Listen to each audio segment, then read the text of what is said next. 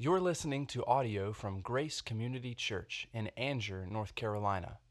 More information about Grace Community Church can be found at graceccnc.org.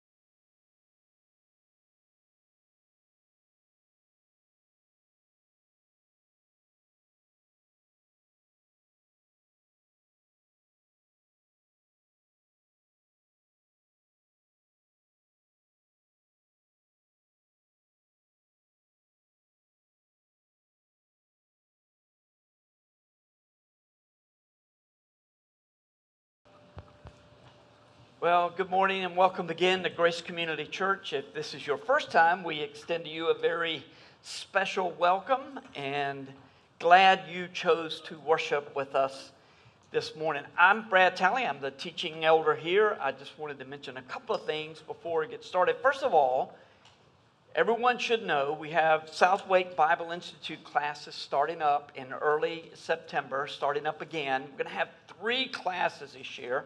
One is how to help the hurting or share the shepherding. It's counseling. It's kind of a little bit beyond just normal discipleship, a little bit how to help people who are struggling. But discipleship is the primary focus. Then also how to interpret and teach the Bible. That would be a good thing to know, wouldn't it? So especially if you're a home group leader, or you would like to be one, you teach children how to interpret and teach the Bible. And then also a class in Romans, the book of Romans. So that is always a wonderful study. And also, I want to mention, if this is your first time here at Grace, next week we kick off our potluck, our annual fall kickoff potluck. So if you're visiting for the first time and you're thinking you'd like to check out some other churches before you settle in, it may be advisable to wait until after next Sunday. Come next Sunday, after the second service, we're going to have a potluck, and we have some really great cooks. Homemade banana pudding that you cannot imagine. Don't worry about me getting some. That's where I'll go first place, so you can have all you want.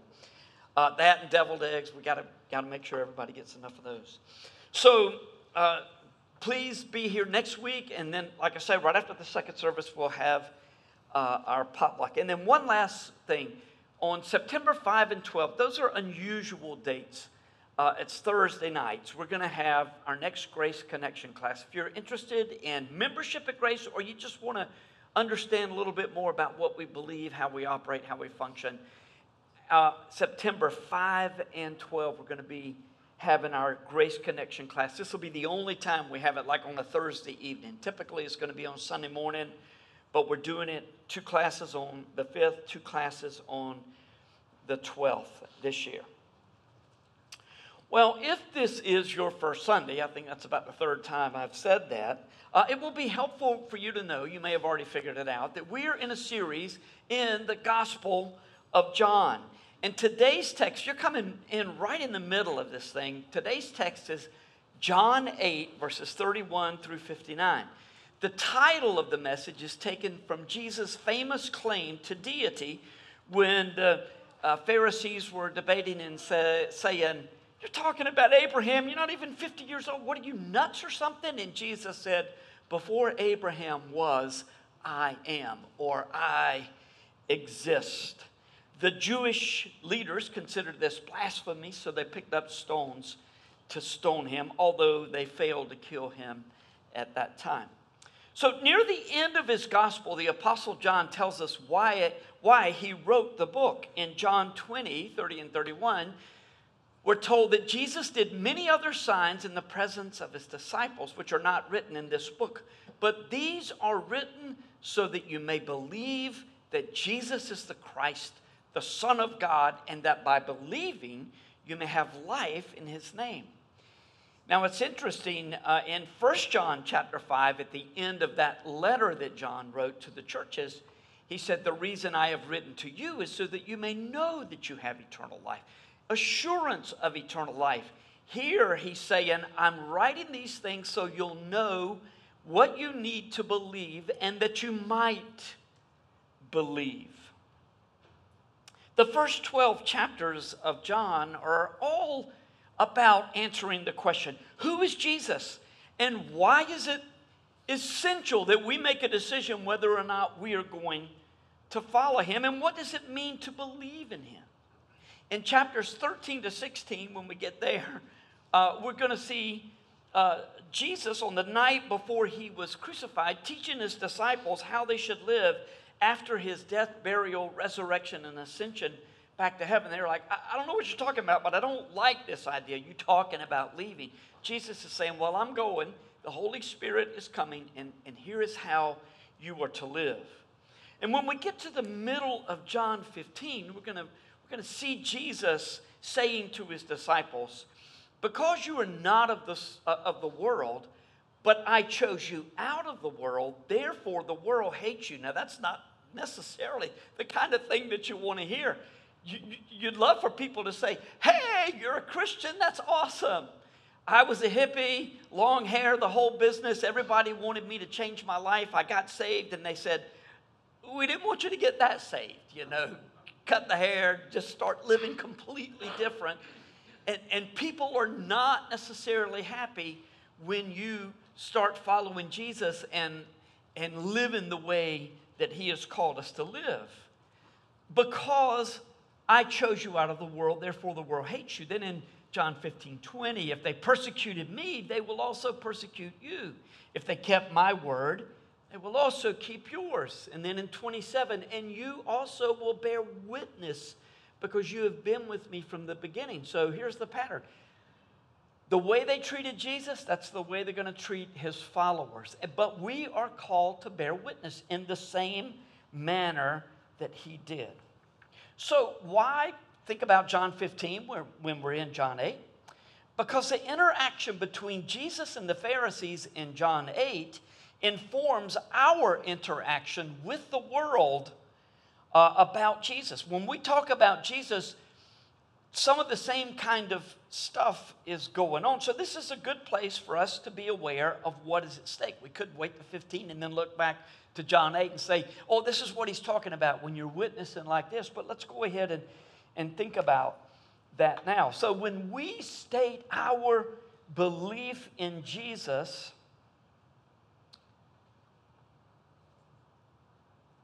there are going to be some angry accusations about our beliefs. Accusations that we think and live and call others to live differently than the current zeitgeist, to the cultural state of affairs. And people don't like that. The days of, hey, look, I don't believe that Jesus is the only way to heaven, but if that's what you believe, that's cool. Those days are rapidly coming to an end. People don't like to hear that at all anymore. There are many who are convinced if you don't agree with, celebrate, even celebrate their beliefs, then you're narrow-minded and to be avoided. The Jesus of the Bible, once you get to know him, is not popular in our time. Now, anyone who meets the Jesus of the Bible, who puts their faith in him, recognizes the beautiful things that Jeff stated this morning at communion, how blessed we are to be brought into a family in which we know that our sins are forgiven. We understand that our communion is with God and with brothers and sisters in Christ, and that he has given us everything that we need for godliness. He saved us and given us a hope for all eternity. So, the recent defections from evangelical Christianity by leaders of the movement remind us that we must thoroughly answer the question. Look, I got to be honest with you.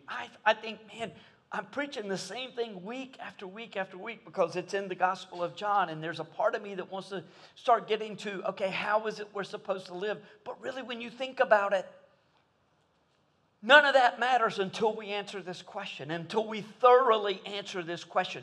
Who is Jesus, and why is believing in him or not believing in him such a big deal? Here's the plan for today. We're going to work our way through John 8, verses 31 to 59. Then afterwards, we'll find application from both John 8 and 15. One points to the other. Typically, we would stand and read at least a portion of the text, but it's a long text, and we're going to begin with the explanation. So I'll ask you to remain seated, and if you would, though, bow with me as we begin our time in prayer.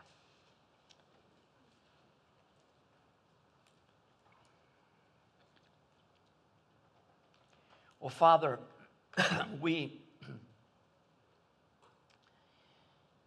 I pray that as we look into your word today, that we might do so with a sense of the gravity that is required of all who hear the words of Jesus. Open our hearts and give us faith. Make us believe. And as we believe, lead us by the Holy Spirit to be more and more conformed to the image of Christ according to the Word of God. And it's in the name of Jesus, our Savior, that we pray. Amen. Well, I almost said thanks and be seated. It's just one of those things, you know, I'm old and I'm into routine. I can't tell you how many times I'm talking to somebody on the phone and I have to stop myself from saying, in Jesus' name, amen. You know, one of these days it'll happen. You may be the lucky caller when it does happen. Last week's sermon covered a portion of the debate between Jesus and the religious leaders, primarily the Pharisees. The Sadducees were in there too, but primarily the Pharisees. At the Feast of Tabernacles, this annual fall harvest in Jerusalem. You'll need to go back to the last 3 weeks' messages to get the full context if you're interested. Along the way, verse 30 tells us that some believed Jesus' message. And then Jesus said to them, he's debating the Pharisees, and over here, some people believe, and he turns over and says, you will truly be my disciples if you abide in my word. This is the test of discipleship. Do you remain in me? And do you listen to my word, dig into my word, and stay there for years on end? While many perceive Christianity to be restrictive, Jesus characterizes his followers as the only true free people in the world. The Pharisees were not pleased. Now remember, the Pharisees are over here. Jesus is talking over here. And he says, you will be free. You will know the truth. And the truth will set you free. So they overheard this debate between Jesus and the Pharisees. And they believed he's talking to them. But immediately they were offended. Remember this. When someone challenges you, especially publicly, when someone challenges you about your faith in Christ, your conversation with him or her may not have any impact on him or her at all. But it could very well be that people who are listening are thinking, wow, you know that? There's something to that. I think there's something to that. The Pharisees knew that Jesus was referencing spiritual freedom based on a relationship with Yahweh. So they immediately reacted. We're Abraham's offspring. We're God's chosen people. We have never been slaves. How dare you say this to us? And Jesus responded, you practice sin. Thus, you are slaves. And slaves are not permanent members of the household, the Son remains forever. It's interesting that the Pharisees could find ways to say that they were blameless, that they had no sin at all. But remember, Paul said in Philippians chapter 3, I used to be a Pharisee, not following Jesus at all, but according to the law, I was blameless. They had ways of working it out in their minds that they were essentially perfect. They'd never broken this command, never broken that command, or maybe not since they were children. But Jesus said, you are sinners, and thus you are slaves. It is the Son of God who brings others into the family by his sacrifice on the cross. And so, if the Son sets you free, you are free indeed. You will be free indeed. When Jesus identified the Pharisees as slaves to sin, I imagine that they were not only shocked, but many of the people hearing this conversation were also scandalized. I mean, everybody knew that the Pharisees were at the front of the line getting into heaven. It's just like, man, I just want to hang on to your coattails and maybe I can get dragged into heaven along with you. These were exceptionally good people. And when Jesus identified them as sinners who needed to be set free, their sinful nature came out. They were furious. But they were thinking of sin superficially, like they thought of almost everything superficially. Sinful deeds are the result of the sinful condition. And Jesus promised deliverance from the sinful state.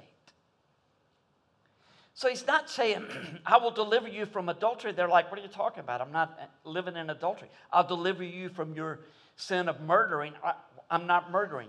Jesus was saying, I will deliver you from the sinful state if you will believe. But again, very few of these guys were going to believe, but the crowd was listening to everything. Jesus accused them of being slaves to the sin that they denied. This has been for a long time a huge criticism of believers. It will be going forward as well. Are you saying that I am a sinner because, and then fill in the blank? And just like this debate, a lot of the conversations that we have with other people, they're going to pick up and ask us questions based on things that we haven't said. They assume that we're saying one thing and jump right in.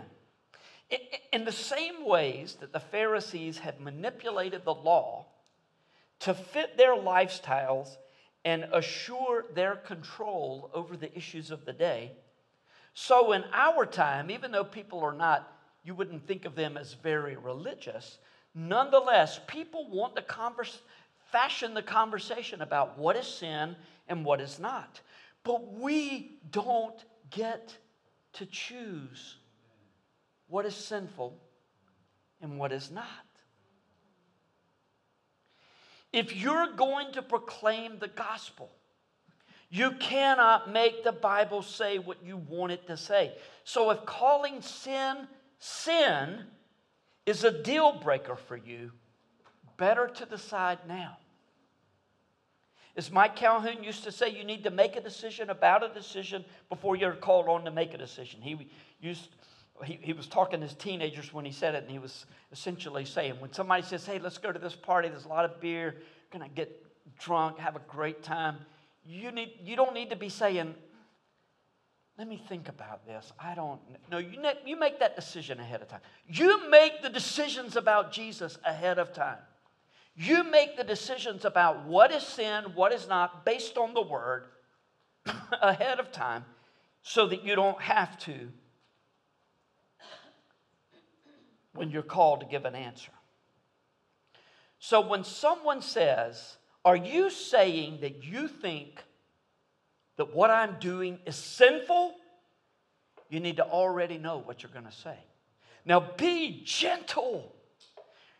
We're not Jesus. We're not perfect. Right? And all of our efforts are to be done in love and compassion and trying to help a blind person to make his way along the path. If I were blind and I stumble down these steps, would you say, idiot, what are you doing? No, of course you wouldn't. You'd come running to help. Oh, I'm so sorry. That's the way we need to approach sinners. But we must tell the truth. I mean, if a blind person says, I hope it's not rocks ahead because I don't like rocks, are you doing them a favor by saying, no, it's a real smooth path? No, you need to tell them the truth. It's rocks, but I'm going to help you over these rocks. Well, after this exchange, let me say this. It's the last line of the paragraph. I've got to say it. You must speak the truth if you are a true disciple.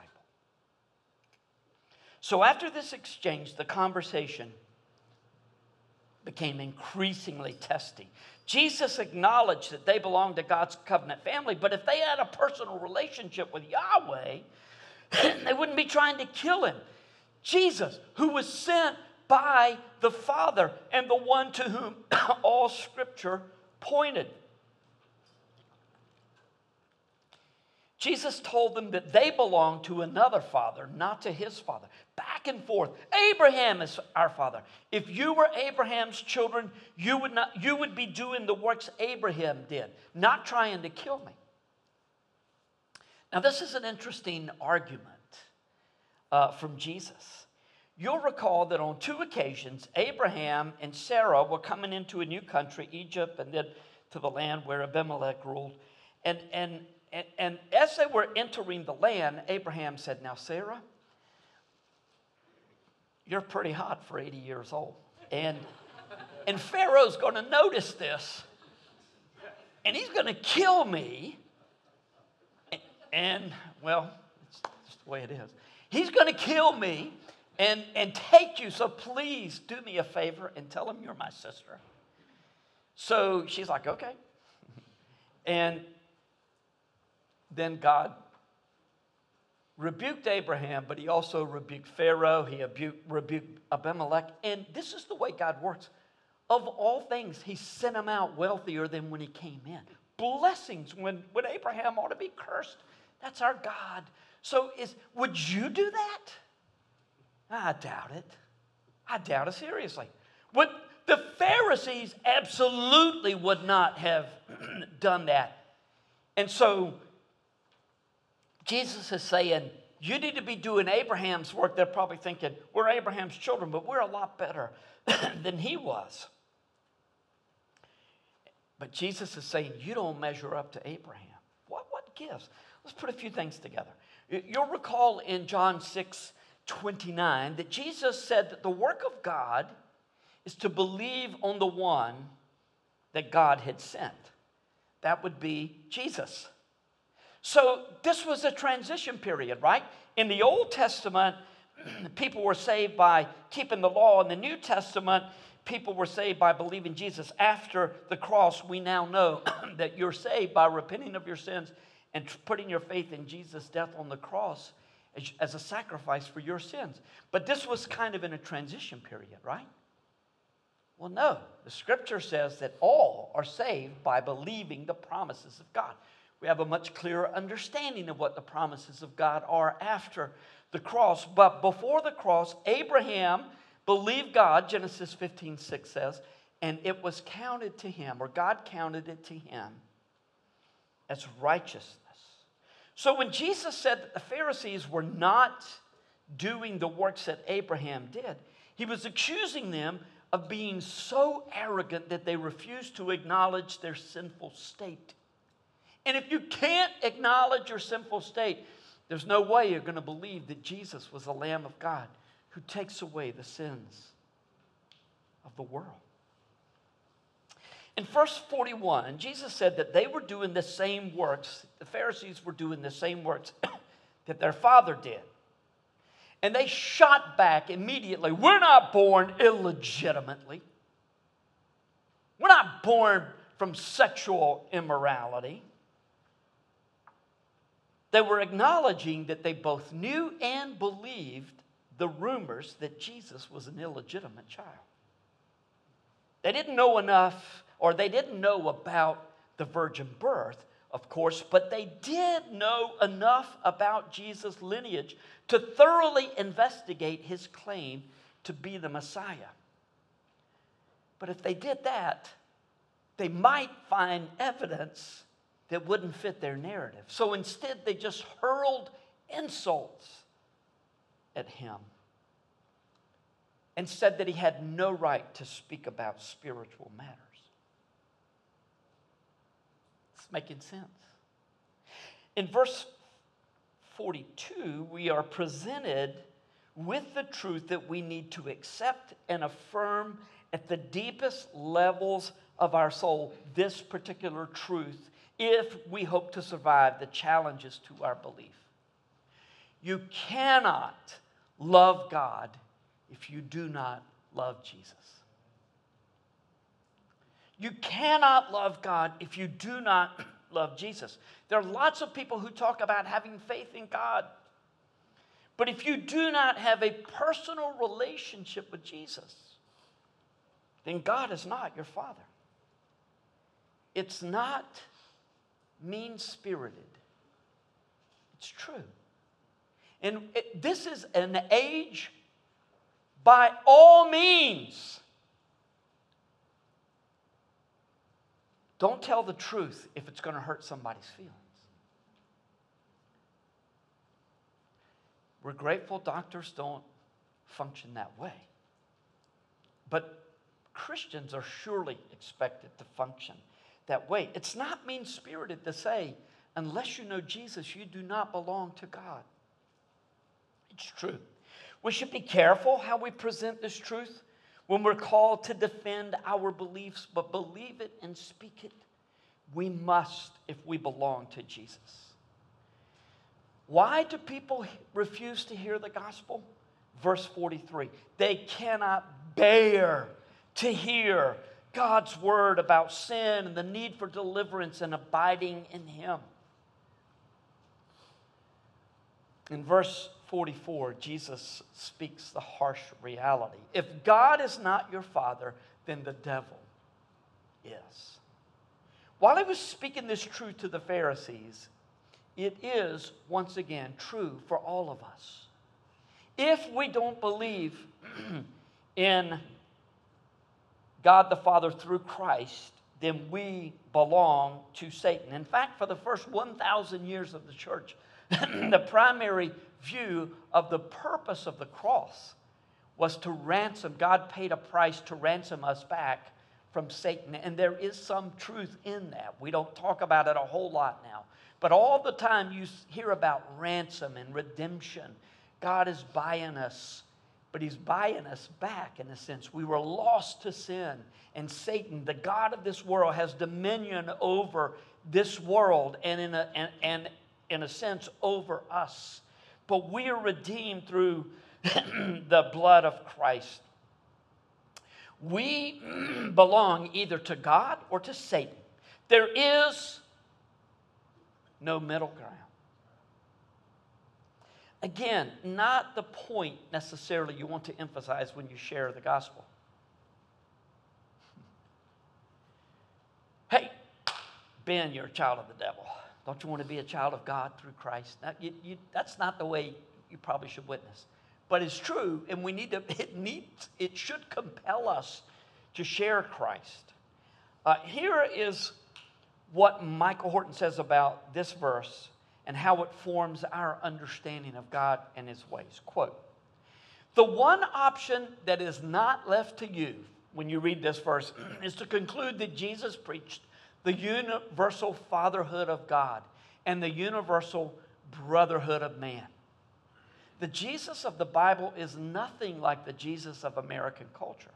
Jesus said, I am not talking about good and bad. I am the reference point and the way to God. It's an audacious claim, but it's true. And then Jesus said to the Pharisees, you are lying. And one of the things that frustrated Him so much, I got to remember, Pharisees are here, people are here, is that these guys were leading these guys astray. Can't have that. From the beginning, Satan lied to Eve and assured her that she would not die if she ate of the forbidden fruit. Now, Jesus accuses the Pharisees of the exact same sin. And furthermore, in verse 49, Jesus gives the reason that they do not believe Him. You are not of God. It's the same truth Jesus articulated back in John 6, verse 44. No one can come to me unless the Father who sent me draws him. Jesus is like, you don't understand this, but of course you don't understand this. You don't belong to God. Do not be surprised when you are opposed as you stand for the truth. The Pharisees tried to turn the tables on Jesus and say, you're demon possessed. In short order, Jesus responded, I don't have a demon. I honor my Father. But you dishonor me, the one he sent. So in so doing, you dishonor him. Then another extremely important verse in 51. And whenever Jesus says, truly, truly, it's important. Truly, truly, I say to you, if anyone keeps my word, he will never see death.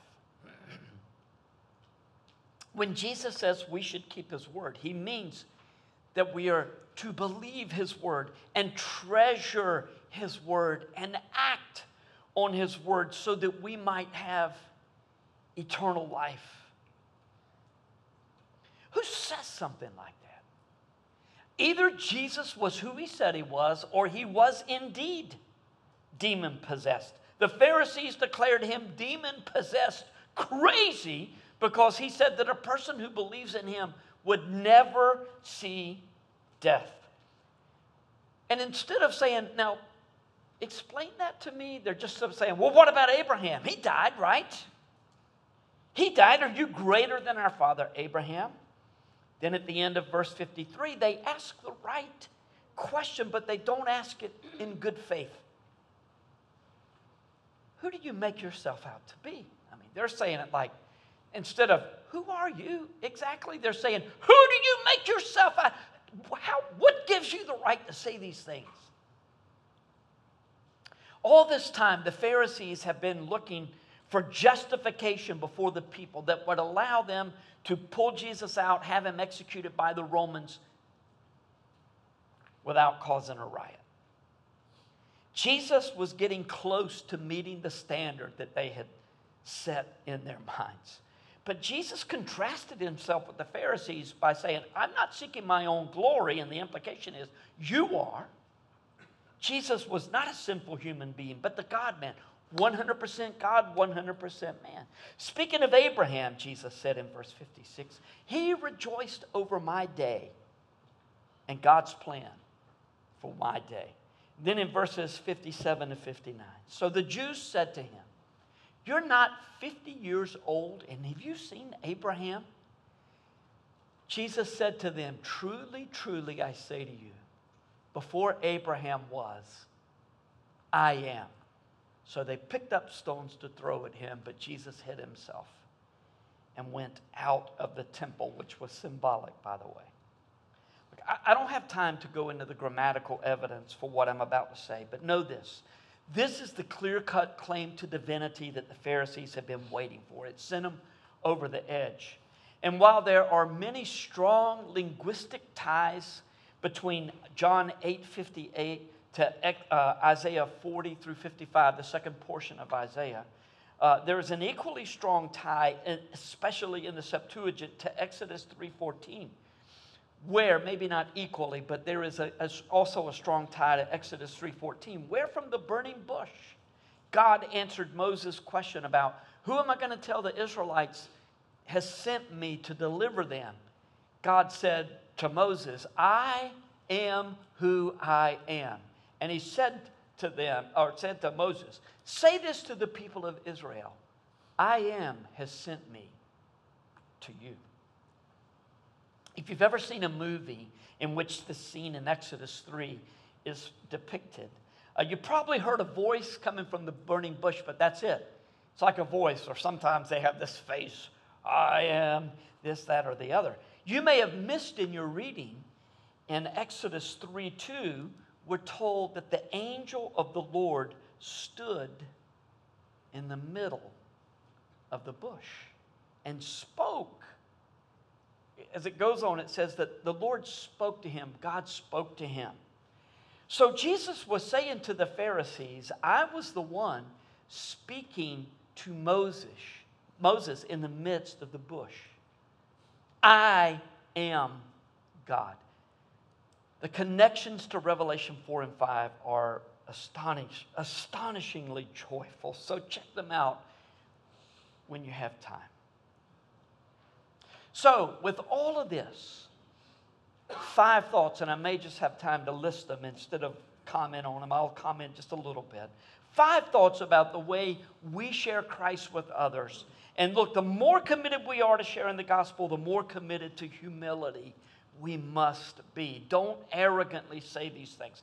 First of all, there are 2 paths in life. This is something we have to just settle in our mind. There are 2 paths in life. They are marked by belief in Jesus or by unbelief. It's not conservative or liberal. It's not capitalist or socialist. It's not good or not so good. It's those who believe in Jesus and everybody else. That's what Jesus said. And if we're not settled on this point, we're going to struggle to tell others that Jesus is the only way. Second, almost all who are convinced that they are good people hate the gospel. From our perspective, we cannot understand why in the world when you just say, I'm a sinner. Thank you, Jesus, for dying for me. I throw myself at your mercy. But we forget that we walk in light and they walk in darkness like we once did. 2 Corinthians 4:4 tells us that the God of this world, or Satan, has blinded the eyes of those who do not believe. The good news is when we share the gospel and the Holy Spirit convicts people of their sin, they may well put their trust in Jesus. Third, if we do not share the truth about Jesus with others, we're not simply wasting time. We're doing harm. The big issues of life and eternity are always on people's minds, whether you perceive it or not. People are always thinking about these big issues of life. I'm not saying that every encounter you have with another individual is an opportunity to share the gospel. Sometimes it's a good opportunity, sometimes it's not. Furthermore, most people receive the gospel in bits and pieces, and frankly, that's the way it's laid out in Scripture. You can go to a verse here and there and say the whole gospel is here, but if you're going to present the Roman road, you're going to 3:23, 6:23, 5, 8, 10, 9, and 10. You're all over the place. That's the way the Scripture presents it. That's why it's important that we understand all of the gospel. And like Michael Horton says, the implications of the gospel are so broad. You can jump in anywhere and help people understand what it means to belong to Jesus. The point I'm making here is this. People are hungry for spiritual truth, even if they passionately seek to disprove it. If you say nothing, they may never be confronted with the truth. So ask God for opportunities to share at least a portion of the gospel. Ask Him to be the one to do the work in people's hearts. And ask Him for wisdom. Ask Him for courage when He provides the opportunities. Fourth, to conform the gospel to the culture is to deny the gospel. To make the gospel say what the culture wants it to say is to deny the gospel. We're all the way back to the first point. 2 paths. You believe Jesus and what He said, or you don't. It is stunning how clever people are in making the Bible say something that, oh, the culture says that. Guess what? The Bible says that too. Let me just show you right here. Now, this is not to say that we shouldn't be relevant and that we should not seek to contextualize the gospel. We should. But we have desired to be relevant for so long that the lines have become blurred. And the culture has such a hold on the church that many people are beginning to think, the voices in the world make more sense to me than the voices in the church. I can no longer believe what I have believed. And in fact, I apologize for calling the culture out because people have been hurt by my words. Believing the gospel, following Jesus, should make us the best family members, the best neighbors, the best employees, the best citizens, and the most compassionate witnesses. But we follow one who requires all our devotion, no matter how different His ways are from the world's ways. Do not deny the gospel by seeking to impress or mollify the culture in denying truth. Last, to suffer for the sake of the gospel is to commune with Jesus at the highest levels. When Stephen was stoned in Acts 7, the heavens opened and he said, I see Jesus standing at the right hand of God. In Acts 23, when Paul was thrown in prison in Jerusalem, Jesus came to his servant and encouraged him. The Lord always meets us in his suffering. And in fact, Philippians 3:10 goes to the heart of the matter. Paul is saying, my desire is that I may know Jesus and the power of his resurrection, and I may share his sufferings and become like him in his death. Because he understood that to suffer well is to commune with Jesus at a level you don't find anywhere else. Let's pray.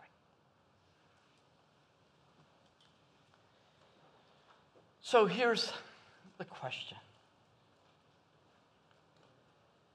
Have you answered this question in your mind? Who is Jesus? First, do you know him as your Savior? Have you confessed your sins and asked Jesus to save you? If not, call on him and you will find him to be merciful. He will save you.